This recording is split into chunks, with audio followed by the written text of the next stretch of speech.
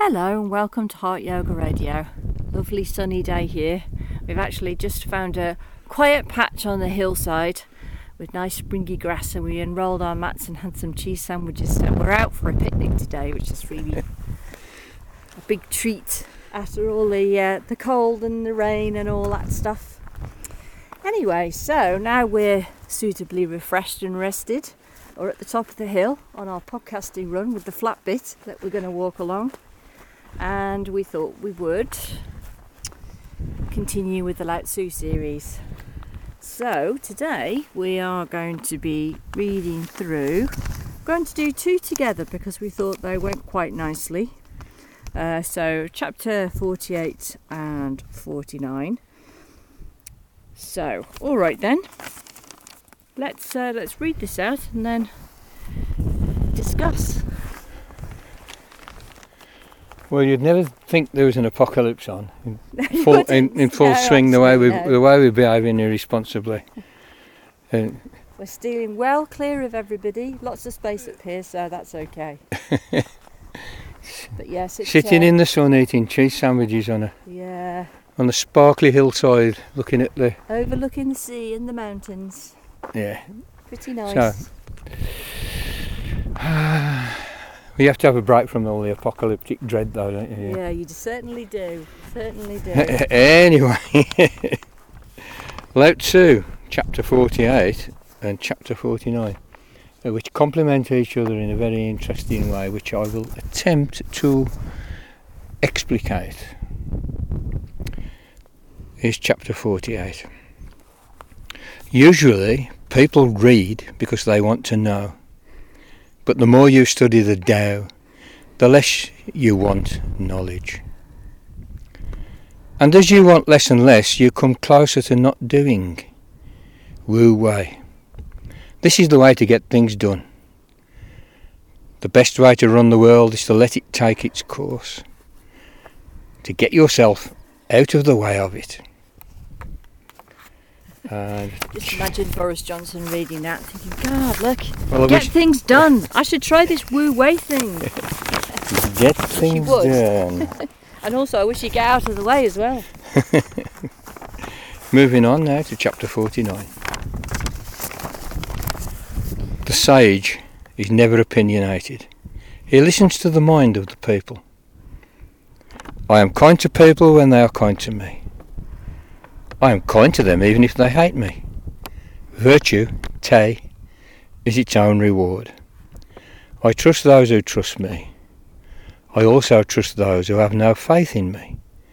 What I give, I receive. A sage is self-effacing and mindful of offence. He sets himself as his own example. How shall I treat you, my son? Like a child. Right then, so shall we have a crack at the first one? Yep. You hear that fluttering noise there? Yeah. It's a little bit windy at the top here. The wind has decided to get up. We've photocopied the pages out the book and we bring them up. We don't carry a book up the mountain, do we? Because the more you read, the less you know. As it says, further you go, less you know. And the book's quite heavy. Yeah. The first one sounds as though Lao Tzu is some kind of neoliberal. The invisible hand. Get the government, no government, or small government, get the government out of the way. And just let everything take its course, just let the capitalists have their free market, which of course will end up in horrible monopolies and ghastly conglomerations of wealth and power. It's not actually what this is about, and the next chapter in fact does contradict that kind of reading, that it's some excuse for some sort of laissez-faire. What this is about, it's about Wu Wei, or non-doing.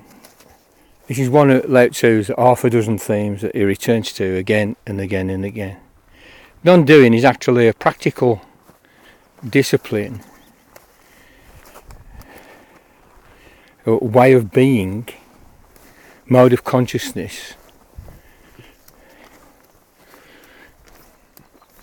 as well as being an approach to meditation.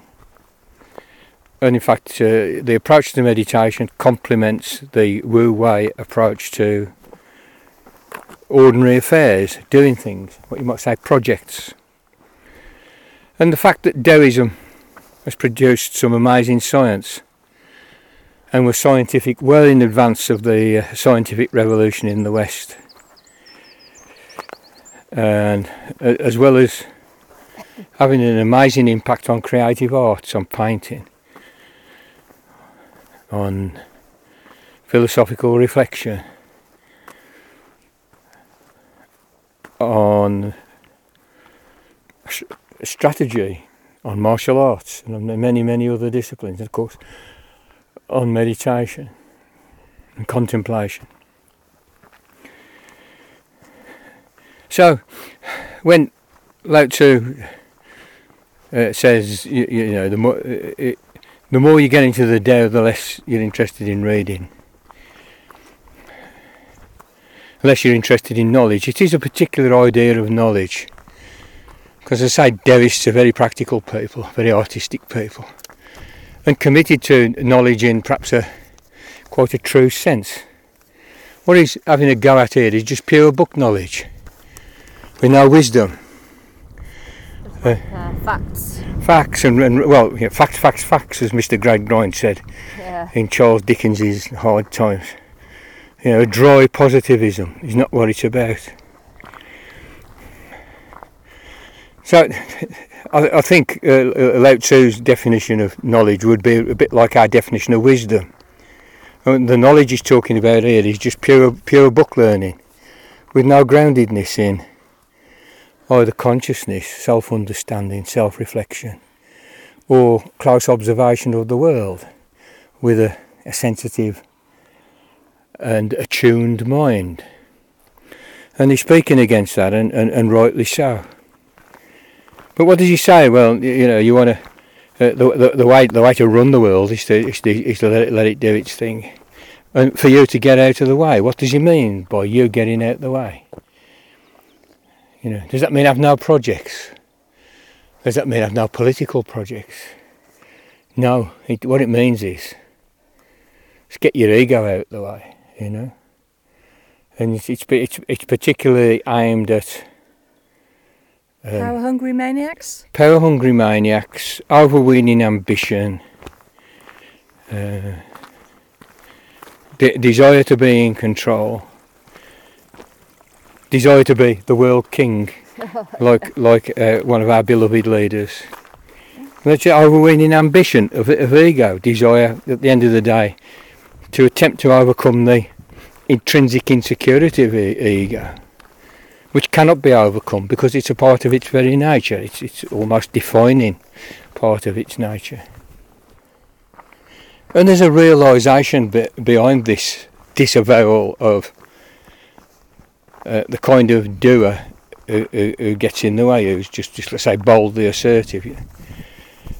And there's an understanding that ego is not the only point able to exert will to power, the ability to make things happen, the ability to bring about transformations in self and world and society, other than an individual's ego. In fact, an individual's ego is a very, very poor instrument, and it almost invariably screws up. You know, if we allow ourselves as societies and communities to be controlled people just with overweening ambition, just the overweening urge to impose themselves, we're fucked, and we just see it. And you know, Lao Tzu's writing 2.5 millennia ago, and we've got 2.5 millennia of proof that he's right, pretty well. You know, those processes are inevitably destructive. But there's a much more intelligent way of going about it, and almost there are different points of will to power in a person are operating. Their intuition, their empathy, their ability to observe very closely with a sensitive mind and sensitive, tuned up senses, which gives rise to an intelligent approach to doing the things that human beings have to do to secure life and to enhance it and to make sure that citizens have a good life. And that is what Wu Wei is. Wu Wei is not letting the crassness of ego intervene in projects, decision making, artistic creativity, even statecraft and things of that nature. But it's not to say people don't do. The best way of doing is non-doing. And it is getting out the way, qua ego, qua ambition. You know, and it's letting these other points of will to power in a human being and in a community, which are more intelligent, more observant, and more in tune with the grain of things, more in tune with the actual processes on which life depends, and which much bigger than human efforts in the end. You know, we can be as smart as we like, but we muck about with climate change, it's all over. You know, we're still only like little fleas on the skin of the earth. On the skin of the earth, and it's still smaller still, little motes of dust in the cosmos. So there's an intelligence behind what he's asserting here, but it's not like neoliberal laissez-faire excuse or a claim to the freedom to exploit people. Now this is pretty clear from the next one, from 49, where you see that Lao Tzu does in fact have this empathy and this compassion and this concern for others, which I say is also a locus of will to power in a person, perhaps distinct from their crude ego. And a person who's not orientated to their crude ego, if you like, is Lao Tzu's definition of a sage, if we wanted a really nice, slightly crude but succinct definition of a sage. The sage is never opinionated. He listens to the mind of the people. Now your egotistical leader who's got no chance of operating on a wu-wei level doesn't listen to the mind of the people except to manipulate it. They do sometimes strive to understand it, to manipulate it with crude polemics and propaganda and ideology, which of course, you know, our modern times teaches us again and again and again by the day. He goes on, I am kind to people when they are kind to me. I am kind to them even if they hate me. Virtue is its own reward. There's a kind of an even-handedness, you know, he's not actually being swayed by the fact that people might hate him. You know, and people like this do get hated quite vehemently. You know, because I suppose in some senses they they show other people up. Yeah, well, historically, look what happens to people who say, "Hey, wouldn't it be good just to be nice to everybody?" Yeah, well, maybe we could kind of live in a more communal way where we're kind to each other and we help each other. Well, the general policy of leaders and governments to people like that is to nail them to a wall. Yeah. Yeah. So. Yeah. But Lao Tzu said, well, he's kind to people. He's kind to people because it just, you know, it's its own reward. Actually, it feels good. Feels good. Just feels a lot better. Hate's really hard work, you know. You know, and it feels like having dust stuffed down your throat. I don't know why people bother with it. You know, but he says if people are going to hate him, he's not going to waste any energy and giving himself a hard time returning it. You know, virtue is its own reward, and it is this kind of even-handed approach to others. It's care for others, but you don't have to live for their opinion. And he says he trusts those who trust me. He also trusts those who have no faith in him. So an interesting notion of trust, you know. I think what we've got here is a great and realistic faith in his ability to read people. And he has a great ability to read people because he does the wu-wei meditation, which is the meditation of just allowing the sensitivity of the organism to grow and flourish on its own without interference. Not as a cultivation, but as an allowing of a flowering of what already is contained within us. We already have the seeds of compassion and kindness and sensitivity and the ability to know, yes, but know in a sense that isn't book knowledge. You can read all the psychology books in the world and you can still be blind to how people operate. But you can be very meditative in this letting be kind of way. and people will become transparent to you. So that's why he trusts the ones that are even like ready to screw him, because he knows they're ready to screw him, and he knows he can kind of dodge it. So he doesn't have to have the hassle of distrusting them. And the hassle of distrusting people is as sort of energy consuming and enervating and horrible as the energy of hating people. He don't bother with any of that shit. He don't need to. Oh no, on a practical level he doesn't need to. Only even says, well, a sage is self-effacing and mindful of offence. There's no point going around like trolling people. Again, you then have to face the comeback. That's a pain, isn't it? It's like it needs to go through it. So you don't go around defending people, but you're kind of self-effacing. Well, this is again, there's no great kind of project of ego cultivation, of ego overcoming, of that very crude will to power. Instead, there's an amazing creativity, a focus of will to power that's around the creativity of the Tao itself, because you know the Tao. He sets himself as his own example. That's what that means, There's this funny couplet. I wish I'd looked at another translation. How shall I treat you, my son? Like a child.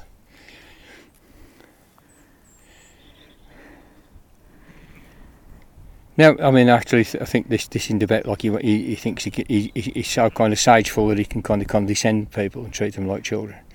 It really is that it's with the care that you have for a child. Hey, look. Mummy. We paused for a moment there because there was a newborn lamb, walking along the fence with the mum on the other side of the fence, desperately trying to get through to the fence. So we were just feeling a bit worried that he was going to keep going and not be reunited. But fortunately, it's turned around, so all is well. Anyway, we can carry on with the podcast now. The sheep drama is over. Yeah, because it didn't want to go past us, did it? No. So it stood very still for a bit, and it regained its confidence. So yeah, how shall I treat you, my son, like a child? That means, well, the sage's duty is to care for everybody. Actually, it's not really a duty, because a duty is something that's a bit arduous and a bit demanding of you. It's just his natural impulse. Because, again, quiet, aware, not necessarily endowing all of your organic energy in the project of your ego, of your self-assertion, but rather being more orientated to a creativity that arises out of acquaintance with the great creativity, which is the Tao. So that's what all this is about. It gives us some detail on Wu Wei, how to work with it, how to operate with it, how to bring it into one's relationship with others and with community, and with projects that might well even be political or artistic or scientific, or simply the matter of everyday life of going about your business and walking your path on this planet. We recommend it, don't we, Anna? We do.